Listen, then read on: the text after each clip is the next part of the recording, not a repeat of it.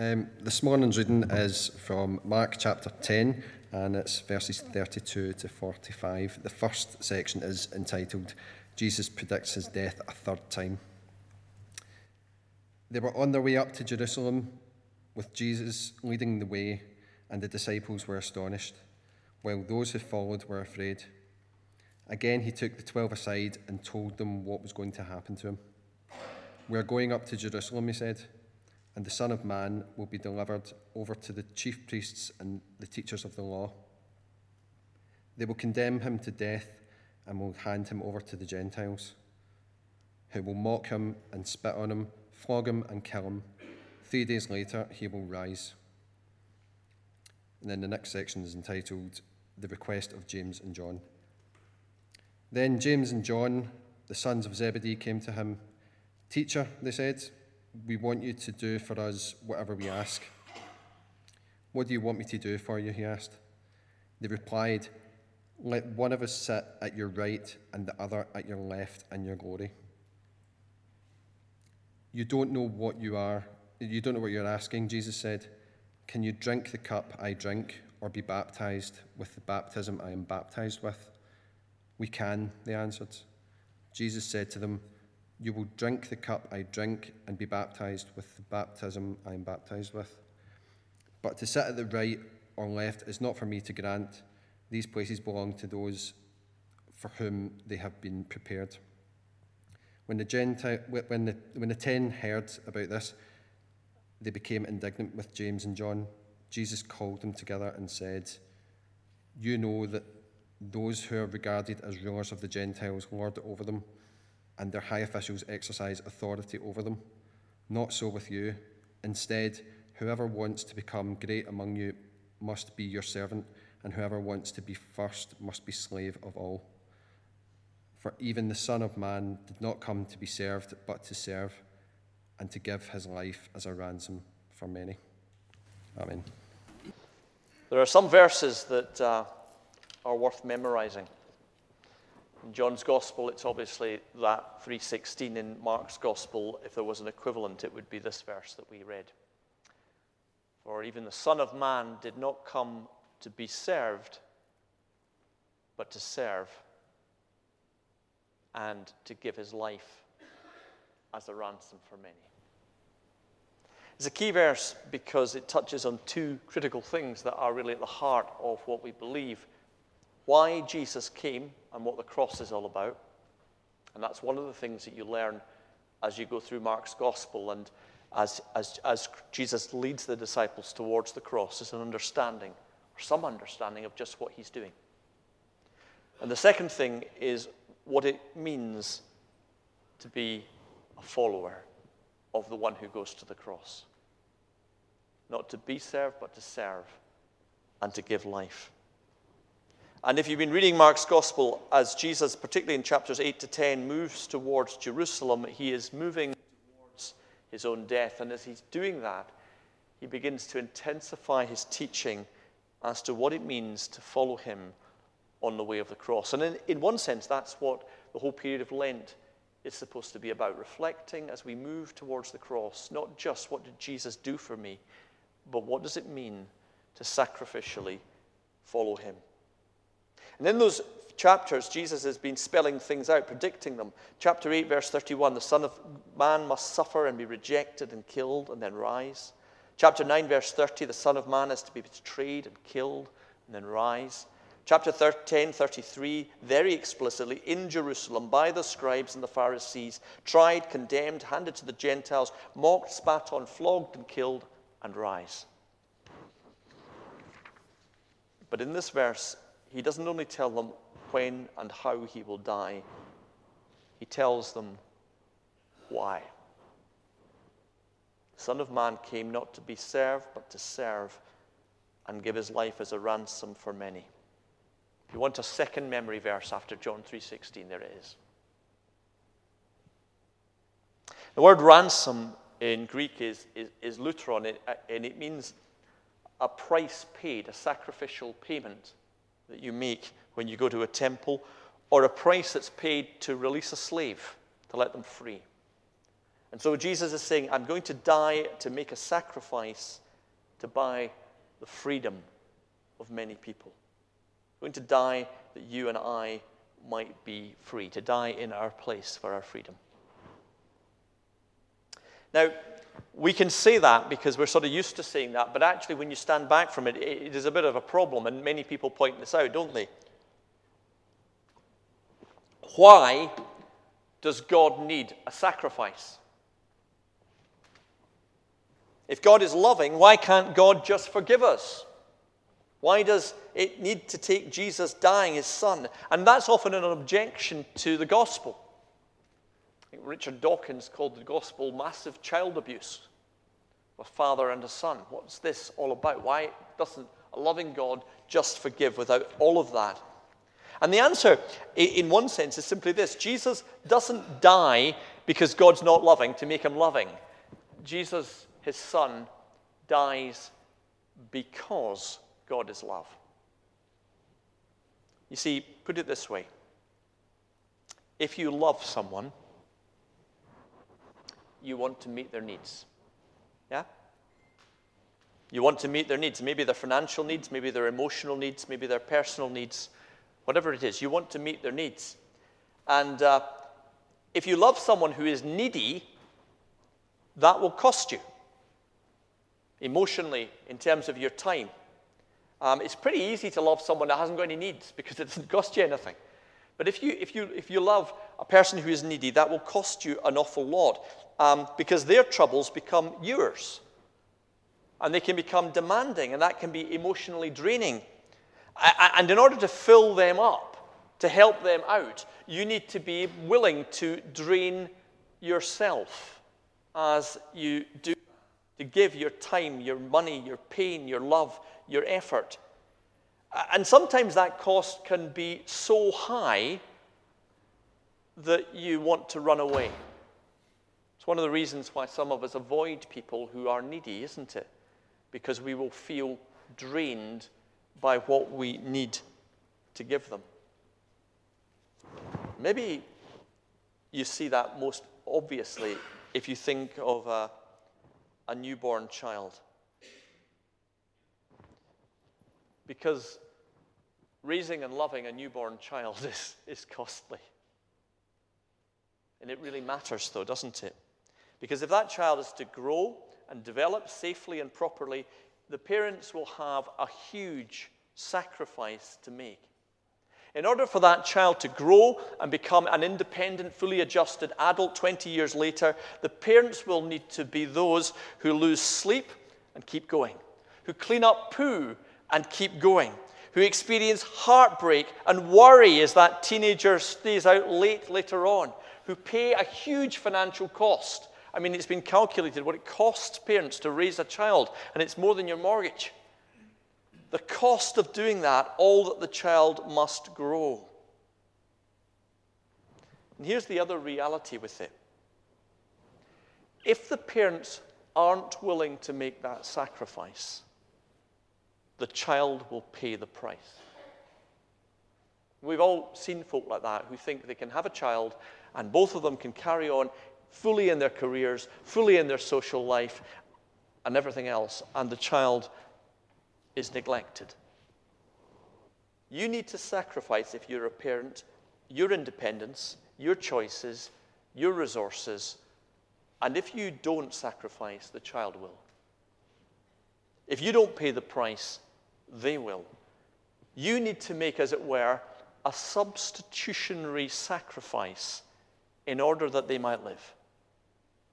Is that parenting? Is that fair enough, parents? Is that what you've done? I think it probably is. Or it's been done for you. I wonder if there's any Harry Potter fans here today. Come on, admit it. Harry Potter fans, oh, it's more than that. Secret Harry Potter fans that have watched a film or read a book. Lots of us, have read a bit of Harry Potter. And there's a bit in Harry Potter in the first book where we learn that the evil Lord Voldemort has tried to kill Harry. And when the evil wizard tries to kill Harry, he can't touch him with his evil spell. And instead of that, the villain experiences huge pain. And why is all of that? Well, Professor Dumbledore is asked later, why couldn't the evil wizard Voldemort touch Harry? And the professor says this to Harry: your mother died to save you. And that love is so powerful as your mother's love for you leaves its own mark. Not a scar, not a visible sign, but to have been loved so deeply will give you some protection forever. Remember that bit if you've been a Harry Potter fan? If you haven't, read it. It's great. And here is what Tim Keller says in his book on Mark's Gospel. And I would tell people to read this book, but except you'll find I've cribbed a lot of my sermon from it. But his book on Mark's Gospel, here's what he says of that encounter in Harry Potter.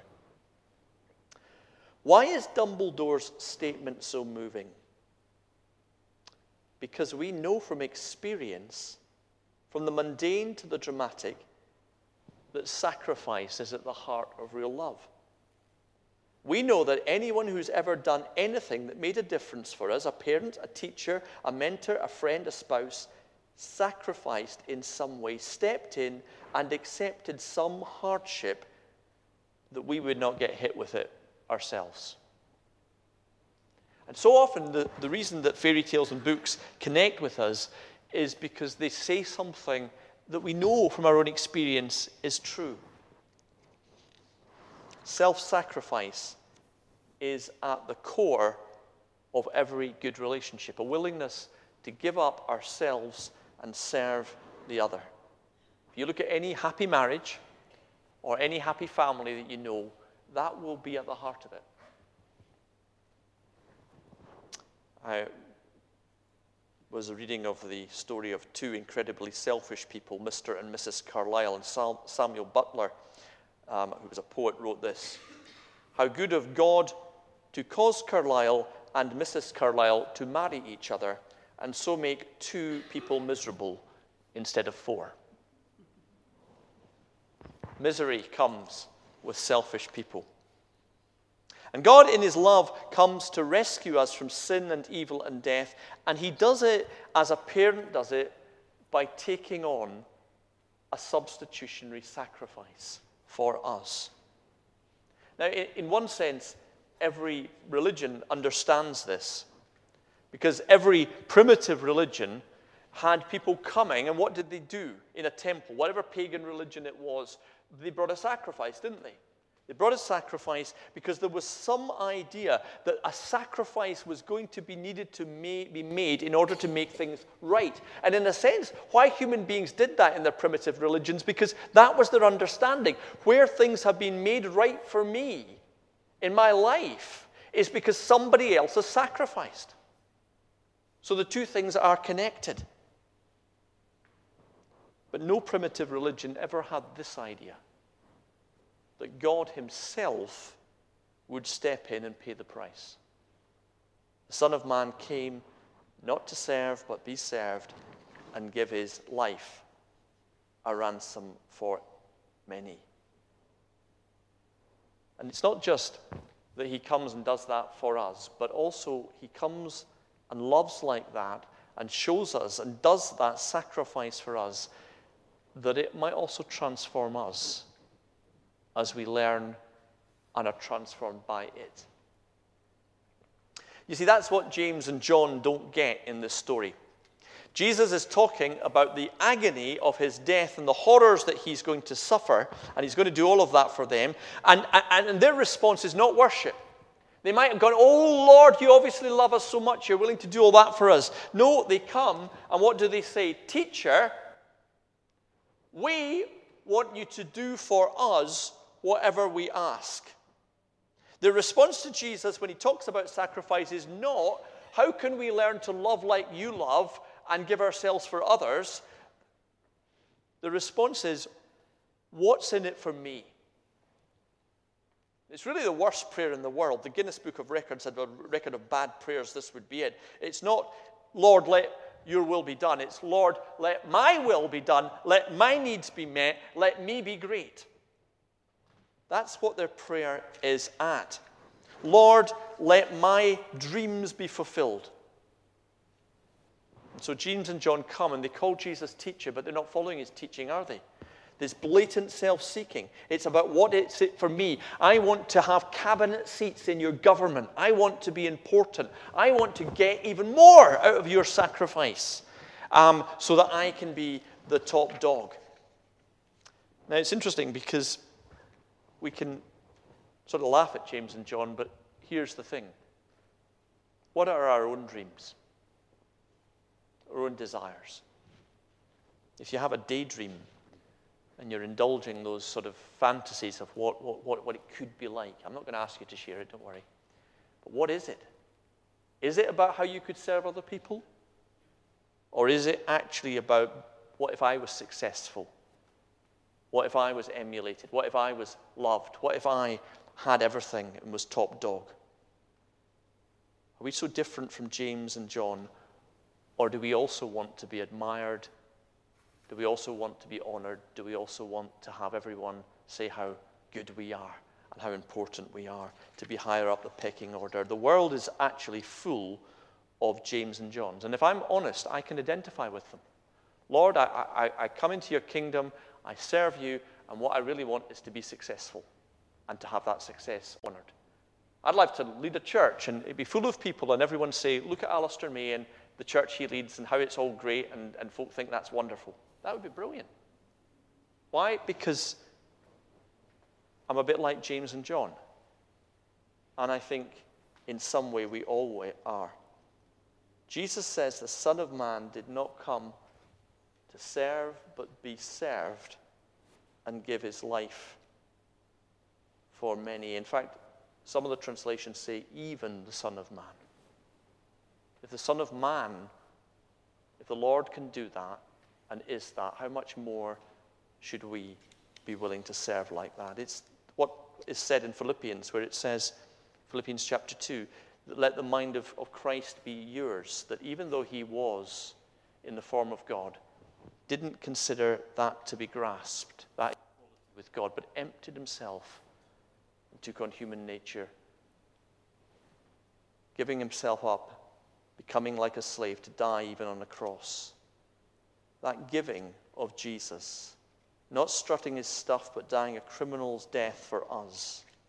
And that is for us, but it's also the model given to us. Think about that very practically. If you work, do you work asking questions about how much can I earn? How can I be promoted? How can I get job satisfaction? How can I be remunerated? How can I be admired? How can I be recognized? How can I feel fulfilled? Or do you work in your workplace asking, how can I be useful to others? How am I able to serve? How am I able to sacrifice that others might be raised up? And as you come to church, do you come to church and think, well, how can I get the most out of this for me? Have the best experience for me? Have the friendship that I need, the recognition that I deserve, the comfort that I need for my life? Or do you come saying, in the presence of God's glory who is given for you, how do I serve and build up and spend myself that others might be raised up and blessed and know something of God's love? And we could take that for every part of our lives, for our parenting, for our marriages, for our relationships, for our participation in neighborhood. Are we looking at it with how does this serve me? Or are we looking at it as how do I serve, knowing the sacrifice that's been made for us? There is always a choice in life. We can be self-seeking or we can be self-sacrificing. We can look for power or we can look for service. It's a choice that we make every moment of every day. Jesus spends this chapter talking about the death that he's going to die, their friend, their teacher, he's going to die horribly. Jesus says, I'm going to be murdered. I'm going to die. And here are two folk that are so self-focused, not listening to it, that they say, what's in it for me? What's in it for me? And we're told in the in this passage that the other disciples are indignant with them when they hear this. Now, are they indignant because they think that's not any way to treat Jesus? You've missed the whole message of self-sacrifice. No, I don't think they are. They're indignant because they think, I didn't get in there first. I should have bagged my seat, put my towel on it before everybody else did.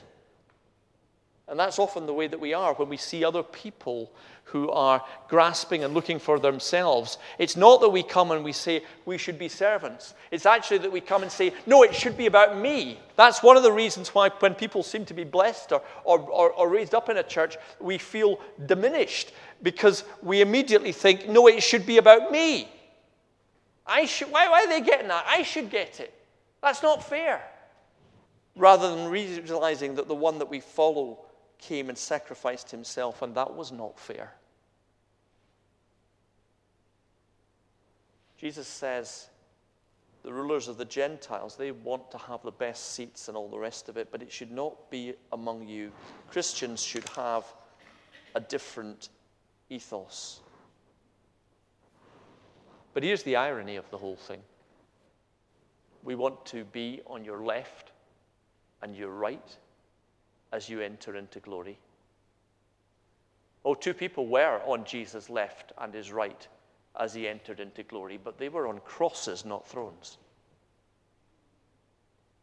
That's what Jesus says when he says, can you drink the cup that I'm going to cup? Can you be baptized with the baptism? What he's really saying is, are you willing to make the sacrifice of love rather than come and want to be served and blessed and raised up? Because that is what Jesus is doing for us. He's going from the top to the bottom, from the king of everything to the one with a crown of thorns, and that is at the heart of the gospel. It's interesting if we fast forward the story to the end. James and John will follow him once they learn what that sacrifice means, once they learn what he has done for them. James will die a martyr's death, sacrificing himself for his Lord. We learn of that in the book of Acts. John will live, according to the Christian tradition, to a very old age.